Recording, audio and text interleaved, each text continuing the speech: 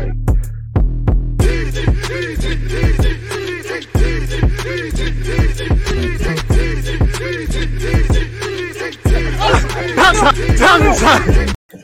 People deluded, I'm back again. Thank you very much for tuning back in each and every time. Don't worry, folks. My guy Mo Hayder will be here. You know, he's just running a bit whenever. He's good for it. You know, speaking of the devil, there he is. Mo, right on time, man. Right on time. What are you saying, broski?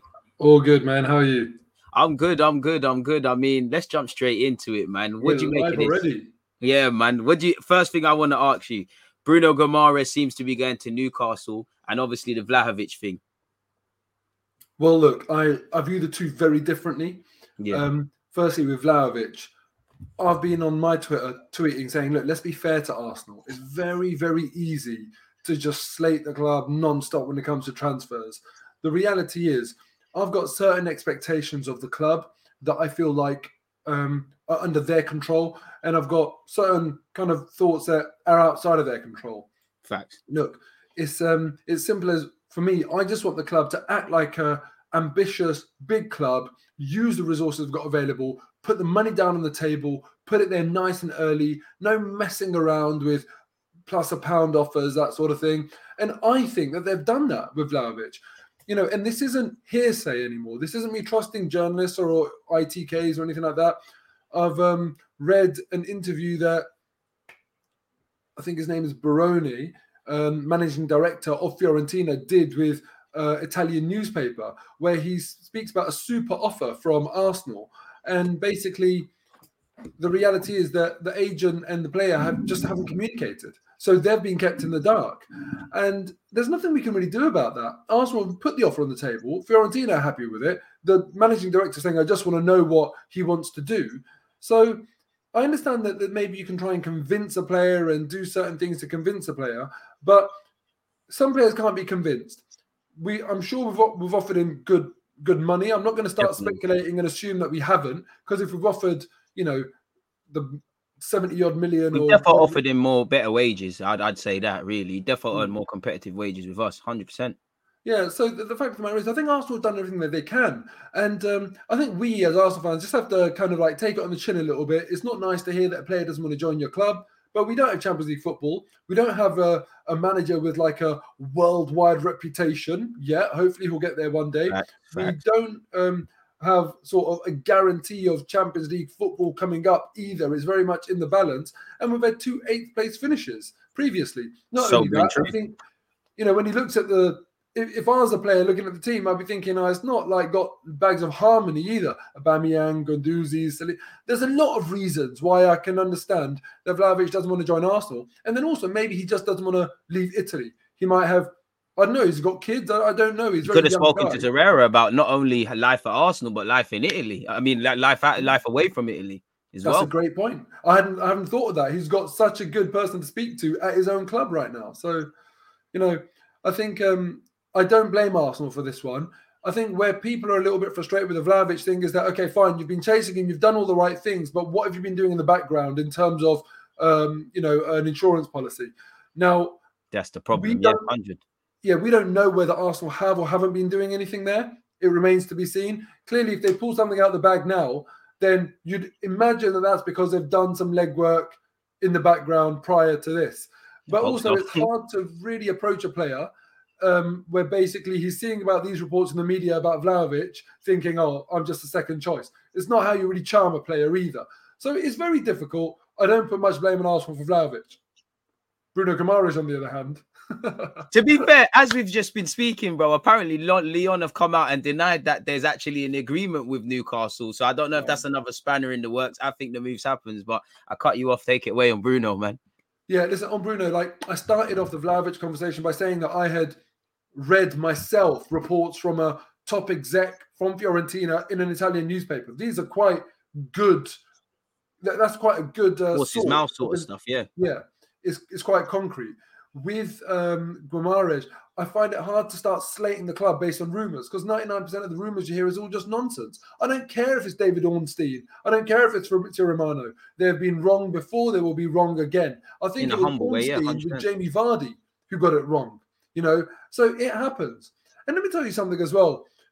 clubs leak information, and they are basically, when you're leaking information, you're like chucking meat to dogs. They are desperate for it. They will take whatever you give them. And sometimes these people that are desperate for the info get manipulated. So sometimes it's all coordinated. That's a fantastic point you just said, and that's why for me, especially with this Vlahovic thing, I tried to urge when speaking about it, caution. It's like maybe he does want to come, he doesn't want to come. Fiorentina is saying this, Arsenal is saying that. Until he comes out, like you said, with the president or Arsenal, we don't know actually what's going on. And there's an air of silence. Arteta and Edu, they're not going to come out and say, well, that report's right, that one isn't. They're doing whatever they're doing. That's my issue. My biggest issue with the Vlahovic thing is he didn't want to join. It's not that he didn't want to join, but it's like, I didn't buy the whole his agents aren't contactable because his agent probably has other clients. We've been trying to get him since October, as ambitious as it is and everything we've put on the table. At the end of the day, it wasn't our sort of movie. So cynics might say, are we going for players that we know once again we have no choice? As you said, a great point. We needed a backup plan. In the summer, it looked like Tammy Abraham or Martinez. This month, it's been someone else every week. Now, we knew striking was a problem, but midfield, I think there's no excuse. I think the Guimaraes one for me is a bit different because for all the amount of we've scouted him, we tried to buy him previously at 2 of the clubs he's been at, including Lyon. We don't actually know if there's an offer on the table from Arsenal in relation to Newcastle. Now, of course, if there isn't, that's the problem, but I don't really feel you can beat the club over the head if they haven't bidded for someone. By all means, get at them for letting a great player go there or being delayed, but it's not like you're in a bidding war. And like you said, there's that element of maybe there's something in the back burner. Whether that's acceptable, whether that happens is a different thing. And you made a great point. Like, are you concerned with the lack of sort of backup options, especially as we're going to Dubai? It would have been great to bring these players in to integrate. Yeah, I am concerned. But the thing is, when we say lack of backup options, we don't know whether that's the case or not, because they might be working on something right now. It could be imminent. And also you can't release everything publicly. So I just hope that there have been. And when people have that criticism that, look, it's good chasing Vlahovic and putting money on the table, but you also have to have that contingency plan. That's a very valid point. But I hope that the club do. And also the point that I make is that I had zero faith in Edu, Mikel, Vinay in the summer transfer window, and they did well. So they have got some, let's say, patience from me and some credit where due. For simply credit, yeah. So hopefully they won't go and undo loads of hard work. I didn't think we'd be in contention for top 4. It's as a result of their good signings and Mikel Arteta changing his fortunes around that we're now in that position, albeit along with Tottenham and Man United faltering. That's a big part of the reason why we're there. But given the fact that we're there, it's also down to their work. So hopefully they don't go and undo all of that. Now, what I wanted to ask you about actually, DG, was on Guimaraes, right? I've seen him play quite a few times. I feel like, he's technically very good passing range. I think he'd slot into the team on the ball very well. But in terms of sort of being a really high energy, high press sort of player, or someone in Arteta's mold that wants him to kind of sometimes go and cover Tierney when he's making a run and having that defensive discipline and everything like that. Is he really that sort of player? I think it's important to Arteta that he gets the perfect type of player. And I haven't seen Guimaraes enough when he's up against it, because Lyon are one of the better teams in France, for me to think, or know, I should say, that he's definitely Arteta's guy. So maybe we're not going to bid for him. I don't know. That's true. But that's where I'm a bit different, because it's like I look at someone like Yuri Telemans when I get beyond the hype, like to counter your point about the defensive aspect. I don't think there's a snowball chance in hell that Telemans is better defensively than Guimaraes, because I look at his metrics, he's quite up there for tackles and covering ground. So for me, it was almost like, together with the fact of we've publicly chased this player, there has to be something in the back burner, because it always feels like we like a player, we monitor a player, and whether it was Aouar before or someone like now, when it feels like you have a real chance of whether it's exploiting Lyon's financial situation or a free hit, we don't get it done. But you made a great point, and that's for me the byproduct of these players that we're being linked with. Whether I agree with someone like Dominic Calvert-Lewin, I think he'd be a good player, but I'm not convinced. as long as Arteta, rightly or wrongly, if he ties into what you want to do, because I feel we've seen with Aubameyang and Lacazette, there's little bits and pieces they want to take, he would like to take and make them a complete player, but neither really convince him. And I'm kind of tired of when we sign players and then we try and figure it out after. We'll move him elsewhere, try different things and things like that. So I don't understand why we're not on for Bruno Guimaraes as well. Yeah. On top of that, the Brazilian bias. Edu must know him. And I've been a bit disappointed in Edu. I know it's difficult to bring in Brazilian players, but you look at Patricio, whatever his name is, over at Spurs, they're linked with Italian-based players or Italian nationals. I don't really see the blueprint of what we're doing. Yeah, I mean, and I have to say, I want Guimaraes. I really do. I think he'll be a fantastic signing, you know. Who else will be linked with? I can't remember who it was this window. Arthur Melo. That's it. Arthur, of course, yeah. Yeah, where do you stand on that as well, man? Because that looked like it was happening. Guimaraes is playing week in, week out. Arthur isn't. You know, I think he's had 12 appearances all season. That's a big, big thing for me in the January transfer window. Thanks. Maybe we're lucky enough to have that 17-day break, but, you know, in summer, that's fine. You can do all your preseason fitness and get someone really up to speed because you're coming in at the business end of the season. You need a plug-and-play solution, right? I'm not sure Arthur would be that, but I'd rather sign Arthur than no one. I'd rather sign Guimaraes than Arthur. So that's kind of where I'm at. I'm with you on that, man. I mean, I would love Arthur. You made a great point, and it's true. And I feel a lot of people don't attribute the fact of their current form, their minutes and stuff. Like if we was to sign Isaac on top of January just being difficult, his team, and maybe it's just the team, but he's not really firing. And you know how Arsenal fans are. All our hopes would be on somebody like that. You made a great point, and I kind of said that in my earlier stream about Jack Wilshere. Like I know he's been training well. He's going to Dubai, but it's like when last did he play 90 minutes? Even if he plays, he's not in the best of physical condition. The Arthur Melo one, again, it looked like it was happening. It seems like it's not. I think it's right up the street of Odegaard, another one who ironically, you know, joined in January, probably struggled a bit. So I'm all for that. But I agree with you. You said it there. And to repeat, if anyone didn't, I'd rather Bruno over Melo and then Melo over nothing, really, because I just feel, again, do you feel that this could be a decisive period for Arsenal? Because I keep saying it, and I genuinely think in May, beyond the obvious, we're going to look back at January and say, this is where we really kicked on and done something, or this is where it kind of all was lost. And I just feel the players, they're the ones playing. They've got to take responsibility.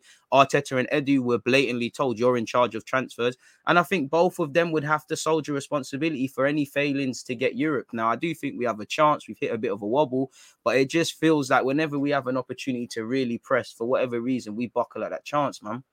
Yeah, I think you're right. It is that crucial period. And I think it will be one that we look back on and say, this is where we won or lost our sort of kind of desire and our ability to go and get that top four.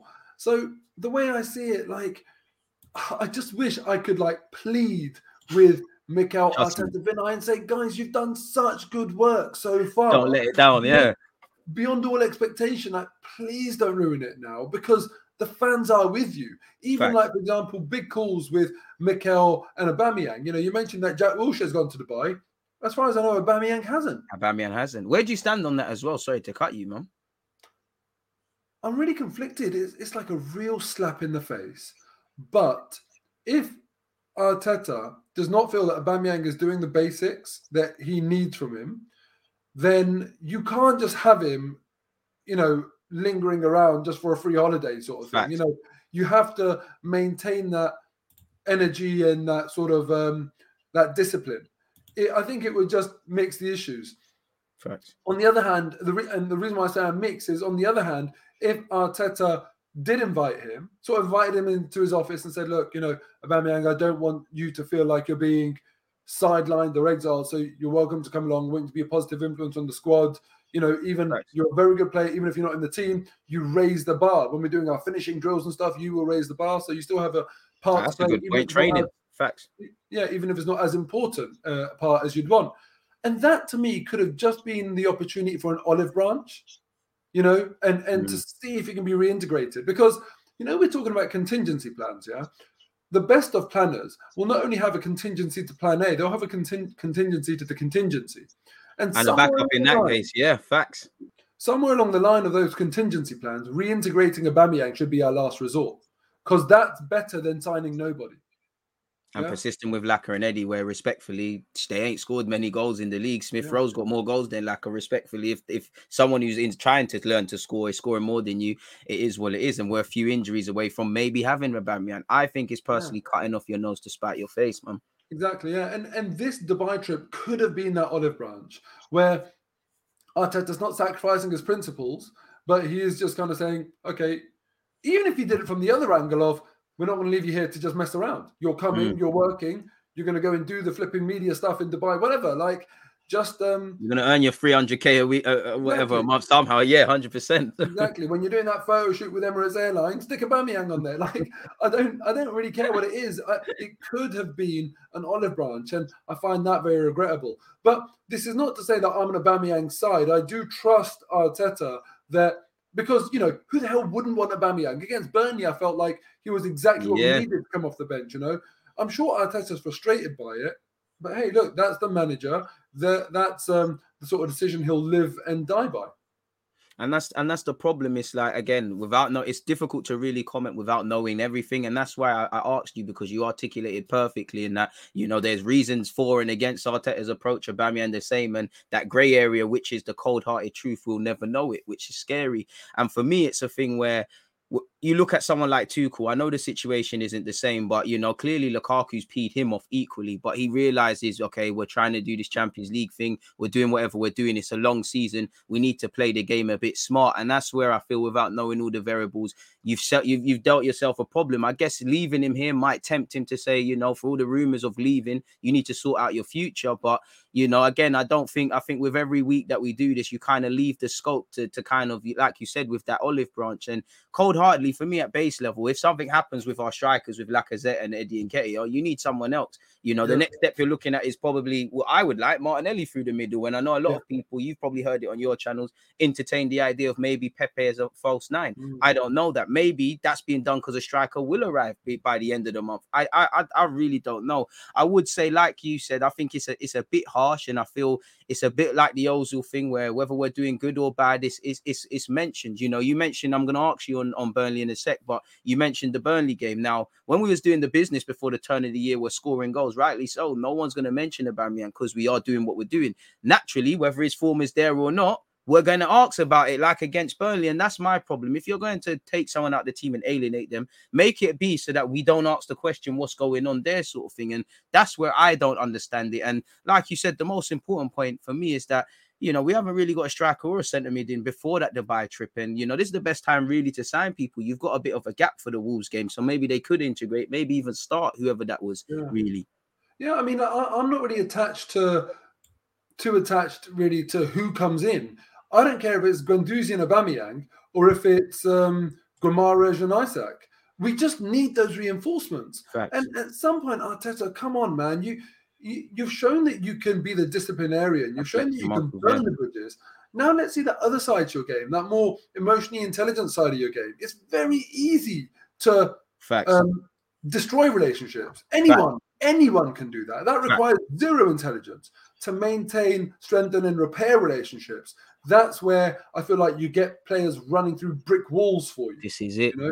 And this is the acute level of man management that Mikel Arteta lacks. You look at Jurgen Klopp, his players love him. Die for him. Love him.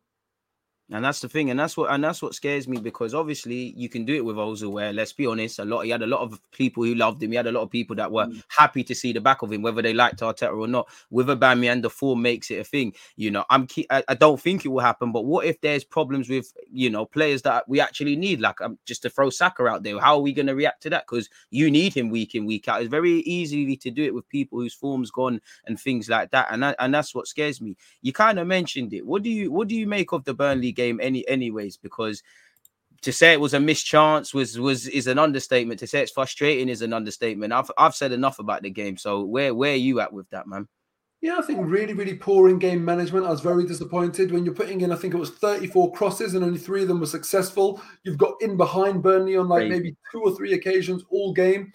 Clearly, you need a change of setup, and I was very frustrated because, being at the game, I saw Sean Dyche on the touchline, very animated. He was calling in left back Eric Peters relentlessly, calling him in. Peters was doing the wrong thing, actually. He was leaving a wider gap between himself and the centre-back, where it would have given that channel to get him behind. It's one of the most effective sort of passes in football between centre-back and wing-back. And that gap, you can, thread the needle there, you're instantly in behind, and you've made the entire back line turn round and then run towards their own goal. Facts. Where the odds are in favour of the attacker then to play the way he's facing, which is the goal, rather than defenders who are having to clear the ball opposite way or putting it out for a corner. That's what Sean Dyche was insisting on not letting happen, and he did it very well.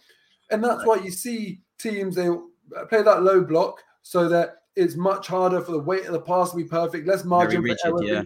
Yeah, things have got to be really perfect, and they don't leave that space in, because often you think, oh, Saka's free on the touchline or Martinelli's free on the touchline, play it to them. As soon as you do that, the shape moves across, they're doubled up on, squeezes out, and that's how you end up going side to side.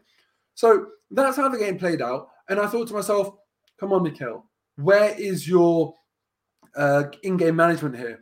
Because of how constrained it was there, Lacazette, a player who likes to get involved in the game, he drifted to the left-hand side, sometimes to the right-hand side. Yeah. And that meant we didn't have a presence in the box. When we picked up the ball, you saw Martinelli beating a man, then stopping and beating him again, because there wasn't that player in the box that was basically saying, this is the pass you need to make right now. Give me some service, yeah. Yeah.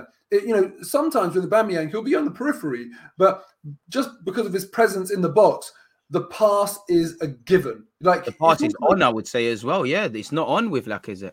Exactly, and that's the point. So when I'm looking at in-game management, I'm saying 34 crosses, only 3 successful. It's not working. No space in behind. There's not a target in the box that's demanding the pass. When you take off Emile Smith-Rowe, I'm so happy you said that, because this is why I love doing it with you. I didn't have to mention that. I knew at some point you're going to mention that point in the game. Take it home, my guy. When you take off Emile Smith-Rowe, who's got a fantastic shot from outside the box, whose timing of run into the box is really good as well, and was one of only he was the player that second half, he was the one that could make it happen. On the plate, he got round the outside of the Burnley defense and then managed to spin him round. Assist of the season potentially for us. Yeah, don't take him off. Take Rob Holding off, and then go and stick on 6 foot plus Mika Beerith.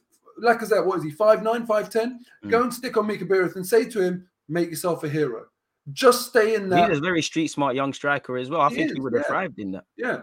And, I kind of feel like, well, don't do that. Take off Rob Holding. We don't need that many defenders back. And, what are you really trying to achieve? Who came on for Rob Holding again? Can't even remember, man. I can't even remember. But it wasn't an offensive substitution. It wasn't like one that saw the whole shape change. And the onus is on you. And you know what? It reminded me of the days. This is before our time, DG, right? But you used to get 2 points for a draw. Wow. They made it 3 points because... they wanted people to go and chase those victories. And it was almost like, I'd understand it if this was 50 years ago and I thought, you're risking a point, like you're risking losing the game and losing a point only to try and gain 1 point. Then it's kind of like, it's a 50-50. This isn't a 50-50, man. Go get those 3 points. And I didn't see that desire from him. And even, I'll tell you one other thing, literally as the clock ticked over to 90 minutes, Burnley had attacked, the ball went out of play. Ramsdale goes to get the ball. When he turns round to flick it onto the 6-yard line to look at his options or go long, he's gone berserk to the extent that he's literally jumping in the air. Like, you won't see this in any camera angle. You won't see this in any highlights. He's gone berserk because the players were too close to him in the area. They hadn't given him proper options where they've split. People haven't sprinted to go long. Facts. And this is in the week where we've seen Tottenham go and clinch victory from the jaws of defeat in injury time. United steal 6 points as well this week. Yep. Yeah. At West Ham, go and do it. These are our top 4 rivals. They've gone and snatched victory when it looks unlikely. And Ramsdale's looking at his players like, what the hell are you doing? What's going on? And that's the thing.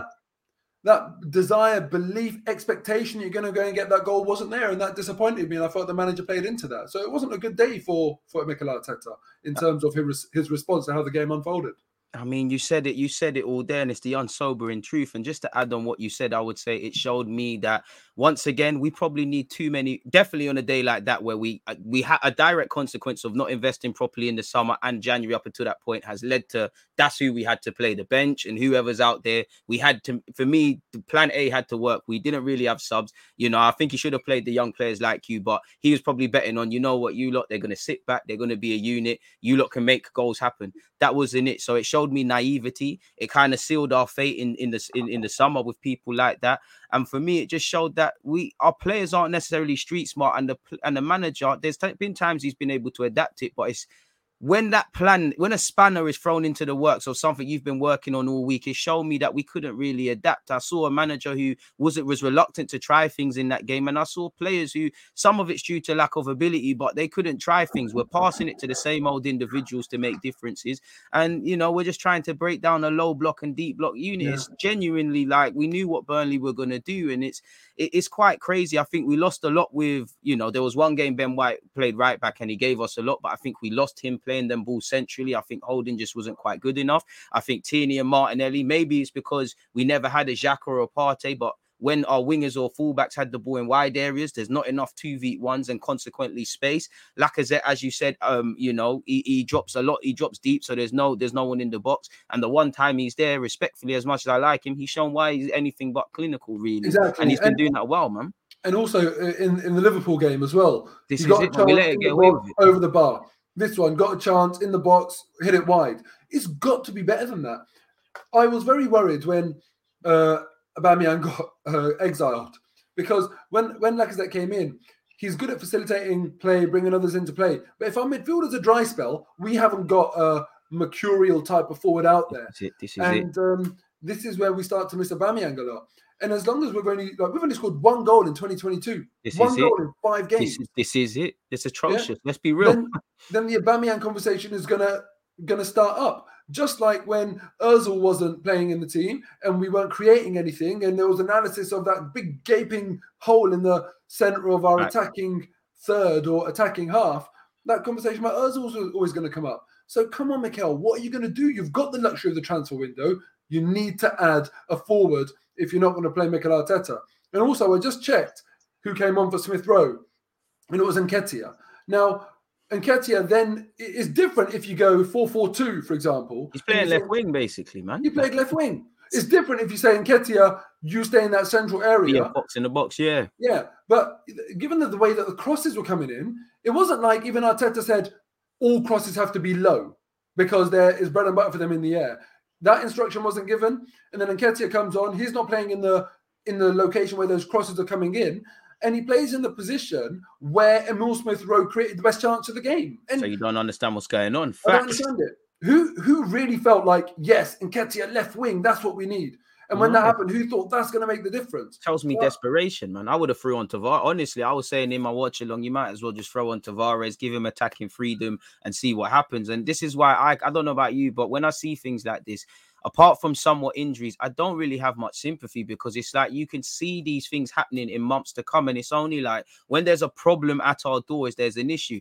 On the best of days, you've probably need to upgrade / replace Granit Xhaka or Aubameyang, move away from Lacazette, half of these things. And I always say, I give the example of, we like to stand in the rain and complain we're wet. I always say it's like we don't want to fix a roof while the sun's shining. And now that it's windy and raining, it's like, okay, we probably need to thingy it. And I just feel we're in a dangerous scenario in that goals win games. Saka, Smith Rowe, Martinelli, they're all trying to add that to their games. Now, just a few weeks ago, they were on fire doing what they're doing, and now they're having dry patches. They're still our top goal scorers.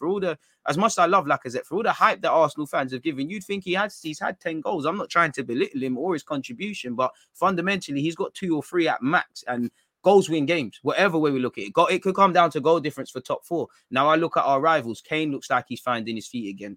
They've got Mr. Ronaldo over there at Old Trafford. It's West Ham spread the goals around. We've got players, but we've got a naive squad, and that's something as well. It's like, that's what I was looking at that Burnley game. Respectfully to Burnley, they're street smart individuals. They've been through the leagues. They've kind of got basic, but household names. We know what they're about, and we've got a young squad. I saw the naiveties from the time wasting that they were deploying, from the low blocks. You said, like you said, with Eric Peters, their keeper should have been sent off. It's almost like, you know, we're crossing the ball into the box. We're just, you know, Ramsdale, he's clearly been told by Arteta, he's just punching the ball into channels. They don't mind the first and second balls. That's why we're not playing to our strength. So it's just overall naiveties, and for me, it's just screaming desperation. If I'm honest with you, man. Yeah, it is very disappointing, and I hope that when we look at January, this one was sort of like a game that we definitely should have won, as was Nottingham Forest. Facts. The other 3 games that we've had have been City and Liverpool, and they've been quite tough. Now I've got a good break. I hope it reinvigorates us, and, you know, provided we get a signing. I think I was a bit rash after the game in kind of being down in the dumps about our top 4 chances. The reality is, it's completely achievable. Of course, it's still completely achievable. You know, as in, I'm not saying that I think we're going to do it or that everyone should think we're going to do it, but you can just fight for it. Yeah, we can do it. It is within our control. We've got United to play. We've got Tottenham to play. It's within our control. We just need to make sure that we do the right things now.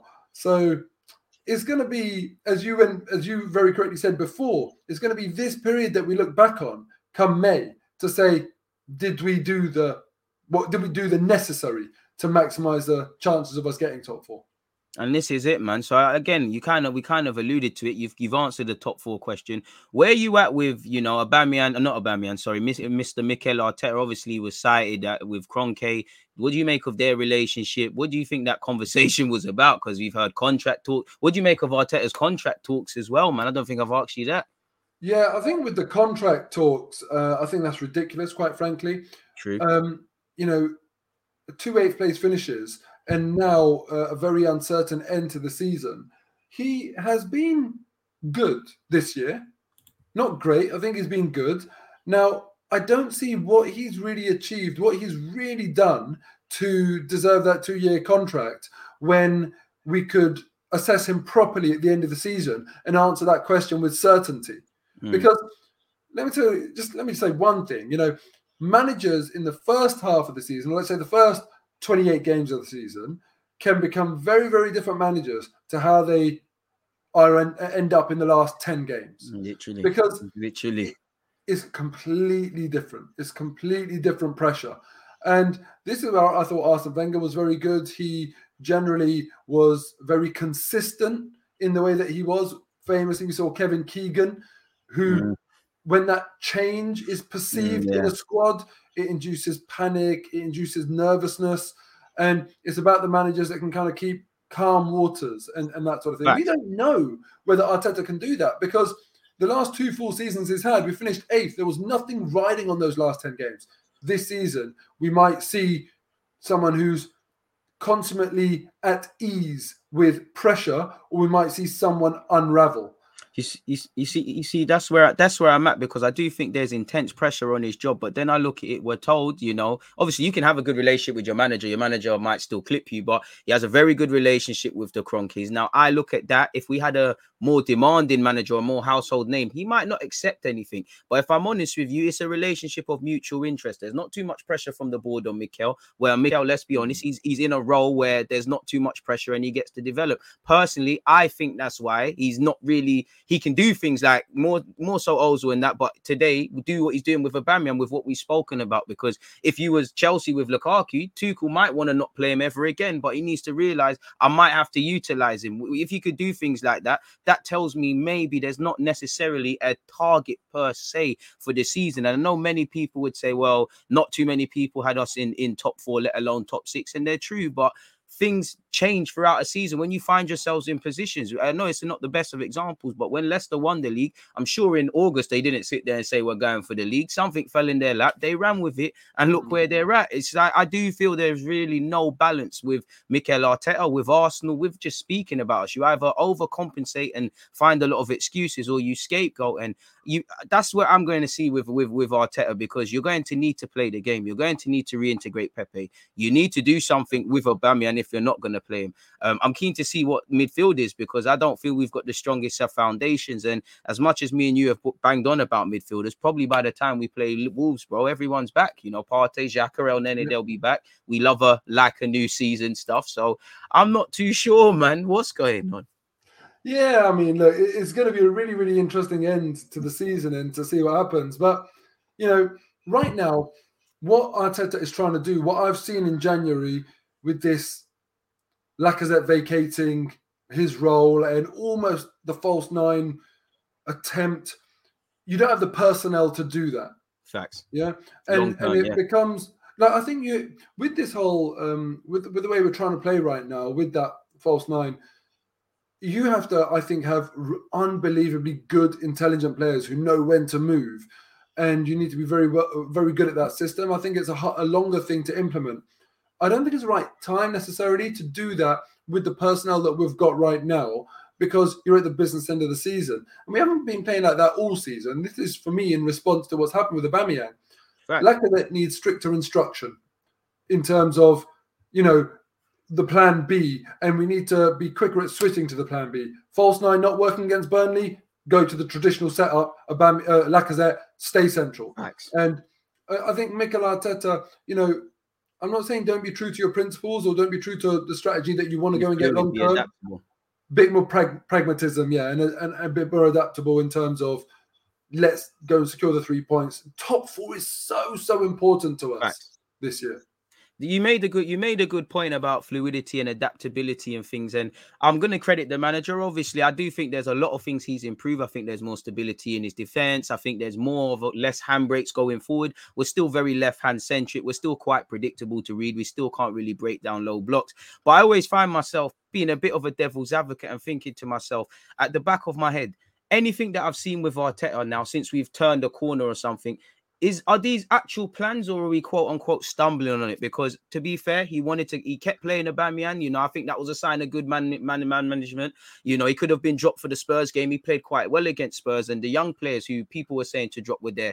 And then I feel there was a bit of Lacazette. Lacazette was one that he was becoming one that you couldn't keep out the side. I think he came on and did well against Crystal Palace, and then to go with Aubameyang, just him wanting to keep him in, and Lacazette, I think we found the 4-4-2. Now, as you've seen and said, with Aubameyang misbehaving, quote unquote, you know, we've taken him out and we're doing this Lacazette thing. So do you think any of these things are coordinated and he's actively going for some of these things, which is scary, or are we're kind of quote unquote stumbling across these things?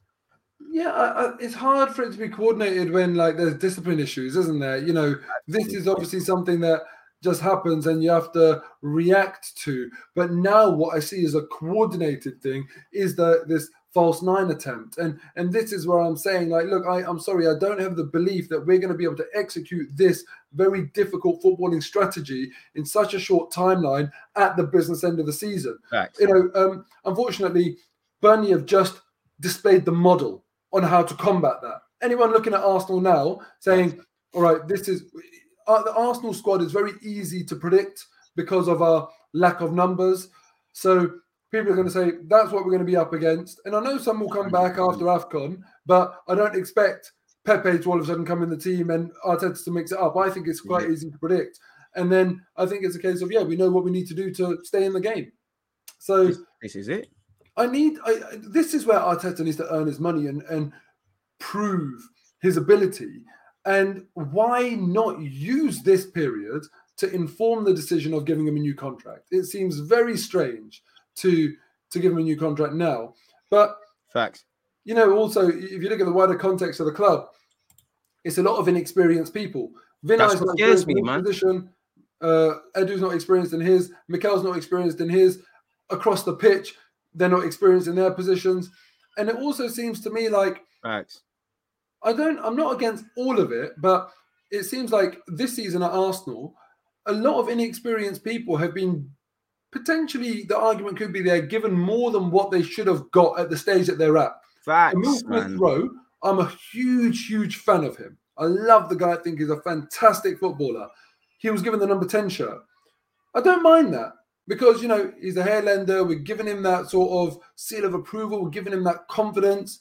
But if someone says to me, you know, is there an argument that he should have had to have done more to get that number 10 shirt? I'd say, yeah, I see that. 100%. I see that point. Yeah. Vinay getting that job, Edu getting that job, Mikel getting that job. All of them, they've got quite a lot quite soon. Should they have potentially needed to have done more? Prove their more duties boost as well, year in, year out, if I'm honest. Prove themselves more? I think yes. Mikel Arteta going from head coach to manager. What did he really do? He got that after about 9 months of his tenure. Getting the Arsenal job in the first place as well, if we're honest. Yeah, but that's what I mean. So not only getting it in the first place, but then also getting the promotion. Have you really done enough? So people seem to be getting, like Josh Kroenke is the best example of it. What the hell have you done? Do you know what I mean? You're just lucky you're born into a rich family, really, and that's your dad. So I'm thinking, is there really a true meritocracy? Are we really making these sort of like gifts? Are we making people really earn them, or are inexperienced people creating a very easy life for one another here in terms of how easy it is to get that next rung up? And this is my point about Mikel Arteta's contract, because it seems like in keeping with that, where I want Arsenal to be a little bit more sort of, no, you've really got to excel consistently. A healthy sense of pressure. Yeah. You said it there, and that's what I think as well. And that was my point earlier, in that I think it's of mutual interest. I do think Arteta presses the issue of needing players and things, but it's almost like a little kid. Like when you're a little kid, you're asking your mum for something, your mum says no, and then it is what it is. I think the more experienced managers will put pressure. So I think the board and Arteta, it's of mutual interest. If there was a more serious board, it's not that they would sack Arteta, but the things that you're doing good at, they would demand that you improve that even more. And the things that you're concerned, you'd obviously find a solution to such. I don't think they've got that. And this is where I think it's a mixed bag, because I do like mainly what Arteta is doing, trying to get everybody on song. I don't really like how he goes over the top in some cases, but he's trying to get the fans on side. You always hear what he's doing at London Coley. All the players, I know they're not going to say anything wrong, but they always talk about you're a good tactician. So I do like that. But then this is where I think there's no balance, because as much as I admire Arteta for that, it does feel at Arsenal that our standards are on the floor. You shouldn't necessarily be praised for doing the basics, and especially righting your own wrongs, which Arteta has done in a sense. And that's really what scares me. And what scares me more, to agree with your point, sometimes you might see an inexperienced manager, an experienced technical director, or vice versa. Very rarely do you see both. So again, I don't know how good Edu's contact book is, or how he's rated in the game, or how, his relationships with other agents and whatnot. Like sometimes offers are just that someone might text a manager and say this player is available. I don't know if he's got any of that, because everything I read coming out of his homeland, they weren't really too impressive with what he's done at Corinthians and in the Brazil lineup. And again, it's not that as much as I want Brazilian exciting players, I haven't really seen you do anything. I know it's difficult, work permits, but you can't even claim Martinelli because it wasn't you, really. So it's like, I don't know what you're doing. And what scares me is there's elements of Arteta's job that we don't know, but there's many things he doesn't know. The same goes for Edu.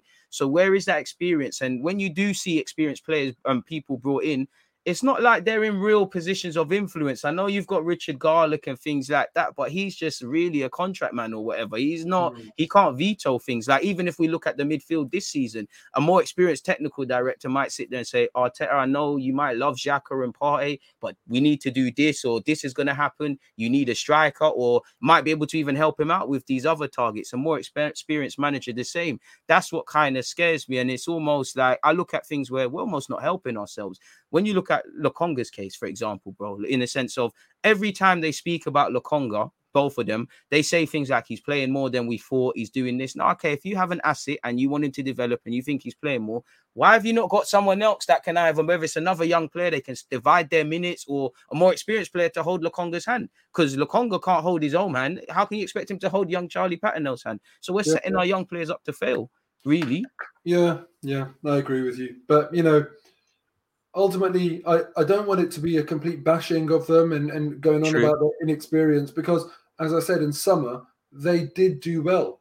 The people that they've recruited, generally, I'm happy with the vast majority of them. Facts. So, I mean, if we go through them, Ramsdale, White, Tomiyasu, there's Lokonga, Tavares, and... There's one more, isn't it? Was it 5? Is there one more? I thought there was 6. Lokonga, Tavares, Ramsdale, Ben White. No, it might be that. It might be 5, 6. Well, they can't be that good if we can't remember them. To be fair, Odegaard. Oh, yeah, I take that back, Odegaard. But to be fair, he was part of the furniture already, man. Yeah, exactly. Yeah, which is why I didn't feel like it was brand new. And now, out of all of them, I'd say, I haven't written any of them off. And some of them, I kind of feel like you're flipping brilliant. Ramsdale, Tomiyasu, great. Ødegaard, Ben White, definitely valuable members of the first team. So, look, they have done well. And that's why I don't want to get on their case. I really want to be optimistic that they will continue to do that. You spoke about writing your own wrongs. They're kind of like 6-7 days away from wronging their own rights in a way. And that's what I'm desperate for them not to do. But that's the thing. What scares me is like, obviously, I'm not going to sit here and say I know more about football than them. Neither are you. We're just honest football fans. But it's almost like, if me as a fan have had these concerns about midfield, and we could see this coming with the injuries, we said we're something away from partying this going down. If we can see it, surely you lot can see it. Now, if you can see it and there's variables like, for instance, you're trying, but, Stans isn't giving you money, fair play. But it's like, what scares me, can you lot not see this, or are you choosing not to see it? It's like, I look at our midfield. They said Xhaka and Partey was going to be the majority game partnership. Respectfully, can we really say that's something? Even when we was doing all right, we was always saying they could have done better. So it's almost like you don't know what you're doing. Are you confident on signings at all between now and the end of the window? I am, yeah. And the reason is that I'm no sort of like expert when it comes to the psychological side of things, but from what Mikel Arteta has been saying in press conferences, I feel as though I would be surprised if he was that upfront only to then sign nobody. He specifically explicitly says we are working, and says that we're trying to get something done. And if you say that and then don't do anything, you're basically saying me, Edu, Vinay, we've failed. And I don't think you'd set yourself up for that. And I don't think you'd set your colleagues up for that. I don't think that'd be very appreciated. They obviously talk about how they're going to field these questions. Now, you go back to Arsene Wenger. He used to be very, very clever. And he used to say, we will do something if there's top quality. Which is very subjective. Saying a lot, but saying nothing, yeah. Yeah, you're saying a lot, but saying nothing, yeah. So it was that protection that he gave himself and everyone around him. Arteta hasn't done that. Now, I don't think that we're infinitely smarter than Mikel Arteta, where we can say, oh, he's being naive. If we can see that that's naive, he can see that that's naive. So I don't think that we're smarter than him and he can't see what we can. Right. I think he's saying that because he expects to get something done. And I think we will get something done. Because also, we know now, we were in for Vlahovic. We know we've got money, given that we were willing and offering to structure that deal. However it was, whether it was installments, whatever it was, we can do that elsewhere. Fair. So I think we haven't given ourselves a lot of wiggle room in the Vlahovic bid knowledge and in what Arteta has been saying. So yes, we'll get something done. I'm hopeful again. Whether it's someone on loan that's half injured is another thing. I'm hopeful because based on what you're saying and what I'm saying is that you lot know you must know you need players.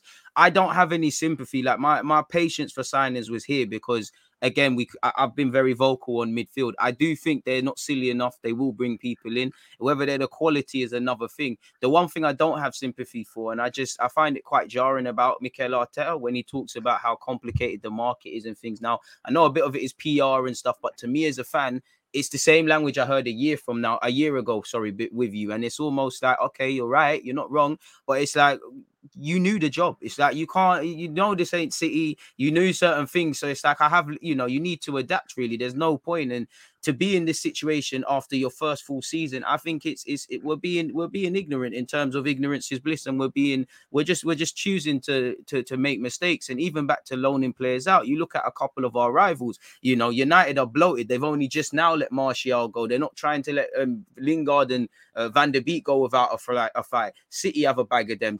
Liverpool have like Nico Williams, Origi, guys that want to leave. They're saying no. So it's almost like surely there is something planned for us, really. And that's what scares me. I do have a couple of questions from our fans for you, man, just to wrap this up and things. So I think let me get them up. First question is from Maverick. He said it's a twofold question for you. Have we improved or have the usual top four suspects been poor this season, allowing us in a top four race? And he said, now we are in a race for the top four. Did Arsenal actually prepare for a top four race this season? Good question, Maverick, man. Good question. The first one in terms of have we actually improved? Yeah, we have improved, but I don't think we've improved that much to get from 8th to 4th. Yeah. I think it's a case of like we've improved, I'd say from about 8th to probably about 5th or 6th. And by virtue of Man United with the squad that they've got, I mean, it's mad. Varane, Ronaldo, Sancho, all signed. No one expected them to be as awful as they are. Let's not get it twisted here. United should be challenging for the title. Simple as. With their squad, they should be challenging for the title. I kind of jokingly tweeted Anthony Martial saying, I'm really happy that you managed to get out, like he's escaped prison or something, because that's the vibe at United right now. People want to go. Everyone's got some sort of stain against their name sort of thing, or some sort of... Van der Beek wanted to go to Crystal Palace. You know, it's just... You would never have thought that when he signed. United is a toxic place right now. Don't get me wrong. And that is what we're seeing here. You know, so I think it is a bit of both, but I don't think Arsenal expected. So I don't think we prepared to be in that top 4 race because we didn't expect to be there. I don't think we could foresee just how bad it's been. And clearly when Eddie did his interview earlier on in the season, he gave no benchmark. He didn't say top 10, top 8, top 6, top 4. Very smart. Yeah, I think that's because he obviously knows that he can't say top 8 because that's completely unambitious. Because we got receipts. Pardon? Because he knows we'll come with receipts. That's why I think he said that stuff, man. Yeah, and then if he says top 4, then as you say, we're going to hold him to that. Top 6 is nothing either. So I don't think he had any confidence that we'll be in the running. He didn't even say, well, you know, we want to compete for top 4. He said nothing along those lines. So I don't think Arsenal were ready or prepared. To answer that, to cut my question to that, then, you know, if taking it at face value, if he didn't specifically say what we're trying to do, then what do we judge Arteta on? Exactly, and that's what annoyed me. I can't answer that. You don't have the luxury, an institution of the magnitude of Arsenal Football Club, to have zero pressure. You cannot do that at any organization. You have to say, right, this is our target. But the reality is, they would have done that internally. They just don't do that externally. And football's different. I don't think you should have that. You should have that sort of, you know, it should have been a case of we want to see an improvement on last year. Even if it was that one-liner. Yes, it would have frustrated people because that could have meant 7th. But you could have said European qualification is a must. Or hold yourself to something. Facts. That's a good way. And I think that's where even Edu, for me, Arteta and Edu, their PR or how they talk to the public is improving. I've seen an improvement, but that's where maybe you need to be quite coordinated. The next question is from, I think, Zeddy. Why is my mouse not working? Oh, here we go. Zeddy has said, bearing in mind that United are likely to get a new top gaffer in, Newcastle have money, and Spurs have a proven top manager, what do you feel is the likelihood of Arsenal staying competitive in the coming seasons? Do you think sustainable top 4 finishes and deep runs into the Champions League are possible, knowing how inconsistent our squad is? Listen, man, there's so many variables there. Trust me. Because you're saying Tottenham have got a top manager. His contract expires at the end of the season. Football's a crazy old world. And he's showing impatience. You know, it could be Conte at United. Please not. You know, Harry Kane could be going with him. Harry Kane and Heung-min Son, they must be fed up by now. They obviously want out. They've tried in the past, especially Kane. They obviously want out. Tottenham could be a very different kettle of fish next season. But what could salvage everything for them is a top 4 finish. That's why Arsenal need to make sure that it's not them, it's us. It won't be as damaging if it's United, but it will be hugely damaging to Arsenal if we're outside of those top 4. If we want to really compete and have those long runs into Champions League and sustain and compete for top 4 on a sustainable basis, we need Champions League this season. Because we've seen the impact in terms of Vlahovic, for example, not wanting to come to us. We've seen the impact. And it's only going to get harder to attract that talent if it carries on like this. To kind of add a mini question onto that, obviously Arsenal's always Arsenal and all of that stuff, and I do think we can attract players and whatnot. But do you feel, because maybe Arteta wasn't necessarily known as a player in Zidane's case, who went on to do great things, do you feel maybe, players are getting younger? Do you think we're losing not a touch of class or attractability, but do you think we're unable to really attract players, or we're starting to struggle with that potential Arsenal magic might be wearing off? Yeah, I think it's definitely diminished. There's still an enormous amount of magic with Arsenal. Don't get me wrong. There really, really is. We've signed some top players when we haven't been in the Champions League, right? and coveted players as well. But the point is, you know, I think we have to be realistic. The best players want to play Champions League football, and anytime you're not in the Champions League, it might make your attractiveness go from like Arsenal might be a 9 out of 10 to an 8 out of 10 or a 7 out of 10. So yeah, we're still, let's say, come on, by far more attractive than vast majority of clubs, but not as attractive as we have been in the past. Facts, man, and that's a great way of answering it. Matt has said, if we did get Isak, do you think our attacking lineup will be too young, all 21 and under? Great question, really. Yeah, look, I think yes, to be fair, and no. On one hand, I feel like saying if you're good enough, you're old enough, but you know, this is where I talk about the business end of the season, where you need a squad, and also you need to be able to deal with unbelievable pressure. It's not a case of, you know, you go out on the pitch in the first 10 games of the season. It shouldn't be different because it's 3 points, you know, first 10 or last 10, but it's very, very different when you know you're looking over your shoulder. Oh man, like they won yesterday. We have to win today. There's all that pressure. There's all that expectation. And it builds into a crescendo. You live it for 9 months. It gathers. It becomes bigger. It's not eats away at you. Yeah, it really does. It's not that each game is its own game. It gathers it to a critical mass at a point where some players just fold. Some man crumble, yeah. Yeah, and you need to build up that robustness as an experienced professional. And when you are all quite young, it can be quite tough. There are special characters out there that I feel like can deal with that. When I look at a Martin Ødegaard, for example, I feel like maybe because he's been in such huge environments already, he seems very consistent in terms of the way he approaches things and that sort of thing. Because he's been doing that since 16. You're 100% correct. And I really feel like you can see that in him. But I think it's a valid point. It is a risk. And then you couple that not only with what I'm talking about, but being a big money signing as well, that doubles, triples that joining mid-season too. And with all fans potentially unrealistic expectations on Isak, who is still developing. And that's where I think it's a squad game, because I'm all for getting at Isak, especially because there's no Vlahovic, playing Martinelli up front. But I've always said sometimes there's going to be games where, you're just going to need Lacazette, a quote unquote, a grown man physically just where he's at. You're going to need that pressure. So I think it's a squad game. So I do think you'd need something else. I just feel...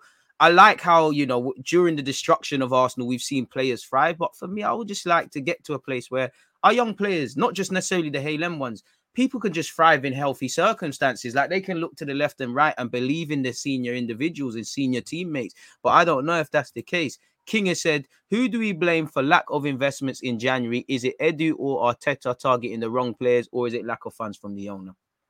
Well, no, I don't think it could be lack of funds, because we've just been in for Vlahovic and we know that factually. So I think it's got to be on Edu and Arteta at the moment. But as I say, we don't need to blame anyone yet. I feel like they'll get it done. And you said it there, man. It's like I've always said, until the end of the window, I'll shut my mouth, because there's a lot of noise. Fundamentally, the facts are you'd have to bring someone in or not, and I can judge accordingly. By all means, we can have frustration. We can judge the rate of what we've brought in players. We can judge why other players are going to other teams and we're not. But yeah, Mo's took it away. Another question. Saka looks like he's burning out. Why don't we give Pepe a chance? He's got 2 goals and 1 assist in AFCON, and he will be playing later today. Yeah, look, the Pepe one's a very interesting one. And in terms of Saka burning out, we saw Burnley. It was literally just Saka Martinelli, Saka Martinelli, Saka Martinelli. And, we seem to be burdening them with the responsibility. They can't have bad games. They can't have bad games. They have bad games. We don't get 3 points. And that's so unhealthy for a developing team. And that's exactly. Exactly, and that's where, for me, when I start, like you said earlier, we had a good window last year and things. When I look beneath the hood, and I still think, as good as it was, there's not the players for the present. A bit like you mentioned with United, not too many players want to be there. When you go through our experienced players, there's something, whether it's something on the field, something off the field, or just whatever. There's something, Partey, Aubameyang, Lacazette, Xhaka. There's just something, and that's going to halt your progress. These are the players that are here for the present. You kind of said it, how Champions League can set you up. how they impact us now helps us set up for the future to where you might be able to get these Isaacs and these higher class young players to tie in with us. And that's what upsets me, is because we can't afford to mess about with our experienced players. And it seems like they're giving us crazy problems, like really, or how we're using them, which is crazy. But I would bring in Pepe. You're going to have, like you said, it's business, and you're going to have to use the whole squad, really. Yeah, absolutely. Look, Pepe needs to come in. Mikel Arteta has exiled enough players to not play the players who he's not on bad terms with. Literally, we ain't going to have enough players left if we carry on like this, bro. Exactly. Look, Pepe, he plays tonight, Ivory Coast versus Egypt in the African Nations Cup. And I want him to have a fantastic game. He's done all right so far. A couple of goals, a couple of assists, I think. So well. Yeah, he needs to get some confidence back in his game and come to Arsenal enjoying his football again. I was really hoping that's what would happen with Aubameyang as well, that he'd go and enjoy his football. Obviously, the way that's turned out has been a bit unfortunate. But Pepe absolutely needs to come back in and take some of the pressure off Saka, because it's not fair on him. It's not good for him, as you said, DG, in terms of his development. Do you think Saka's potentially going to suffer from burnout? We say it all the time, because we are over-relying on this young man. He may well. I don't think that's unrealistic. But you see, the problem is he may suffer from burnout, but Arsenal fans won't detect that burnout. Will detect a drop in form. And then it's happening now, yeah. Yeah, and then to compound the difficulty of Saka dealing with burnout, he'll also have that compounded problem of Arsenal fans getting on his back because, he hasn't got enough end product and this and that and the other. Facts. So that's a really dangerous situation.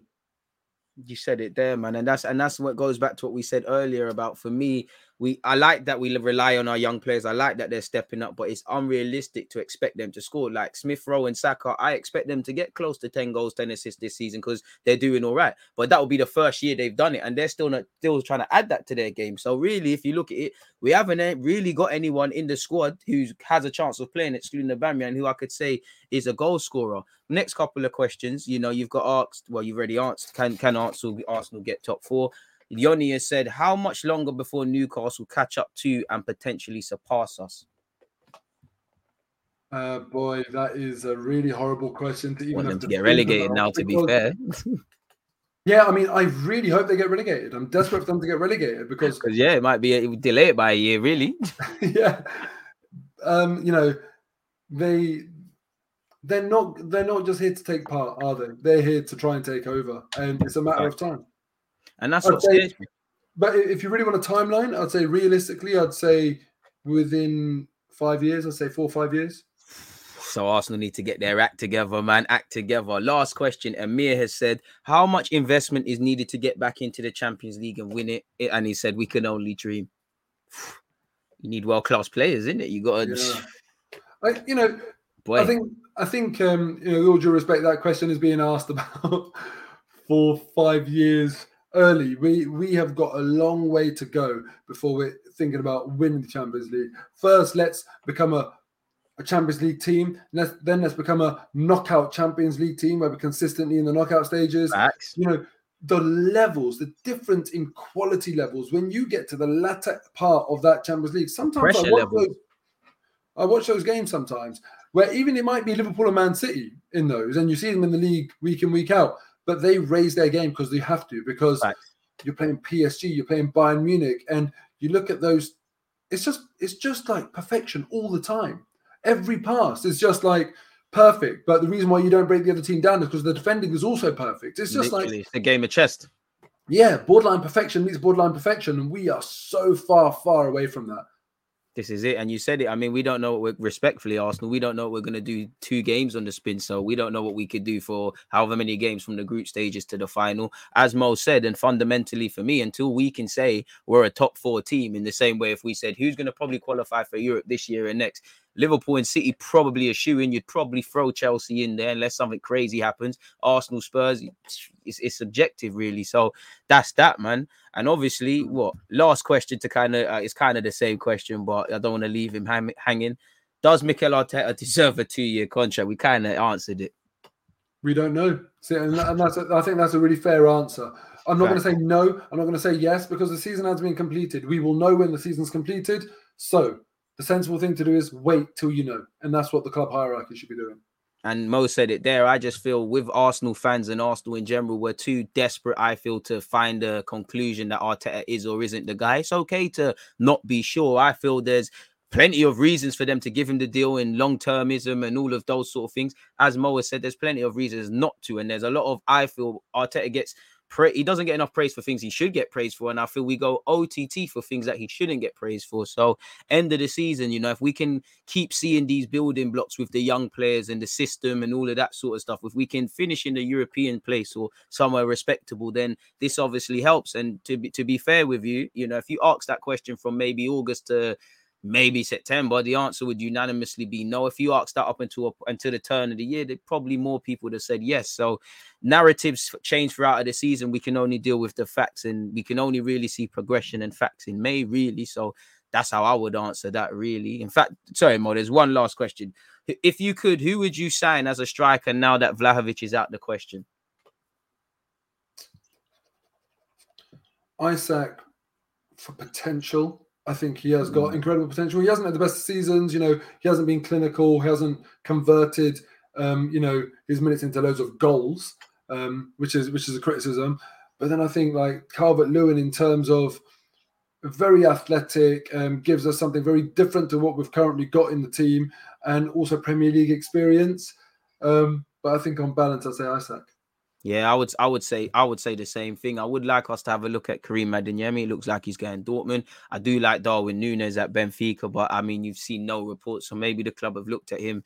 He's just not that guy, really and truly. I mean, whether we can get, whether it's these guys or Dominic Calvert-Lewin or any of them in January is notoriously tough. So we'll have to see, this time next week if we're able to do stuff and how Arsenal's looking from now to the end of the season. Yeah, I mean, I was really focusing on the main rumours rather than going to the wider market. But yeah, even if we do look at the wider market, I'd happily sort of bide our time and get a stopgap in this case in terms of like a Luka Jovic loan. I'd happily do that as well.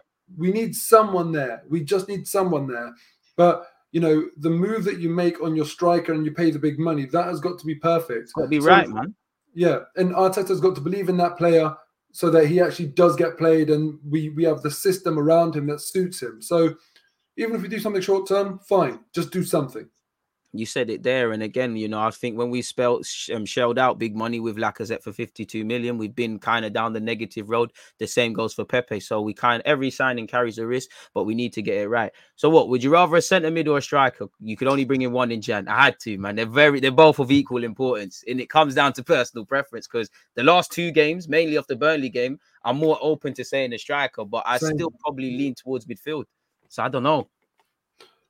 I historically had said midfielder, but now I have to admit, because it looks like Aubameyang is just he's done and Lacazette is misfiring, and we've scored 1 goal in 5 games in 2022. Yeah. And when Lacazette has had the chances, he's just not clinical. We just know that about him now. And now I would say a striker. Yeah, man, that's me. I mean, a serious club brings in both, like the summer where we was debating Partey or a number 8, but we'll have to see. What content have you got to come today, this week, whenever, Mo? Do you know what? I haven't actually got any plans right now. Oh, no five this week. Well, no, that's done. That all got released the day after the Burnley game, but now we've got a break until the 17th. I think what I will do is on transfer deadline day, probably do a stream and see who I can bring on to, analyze what we have or haven't done and get some predictions in for what we think Arsenal are going to do for the rest of the season based on the activity that we haven't done. So look out for that if I can arrange that.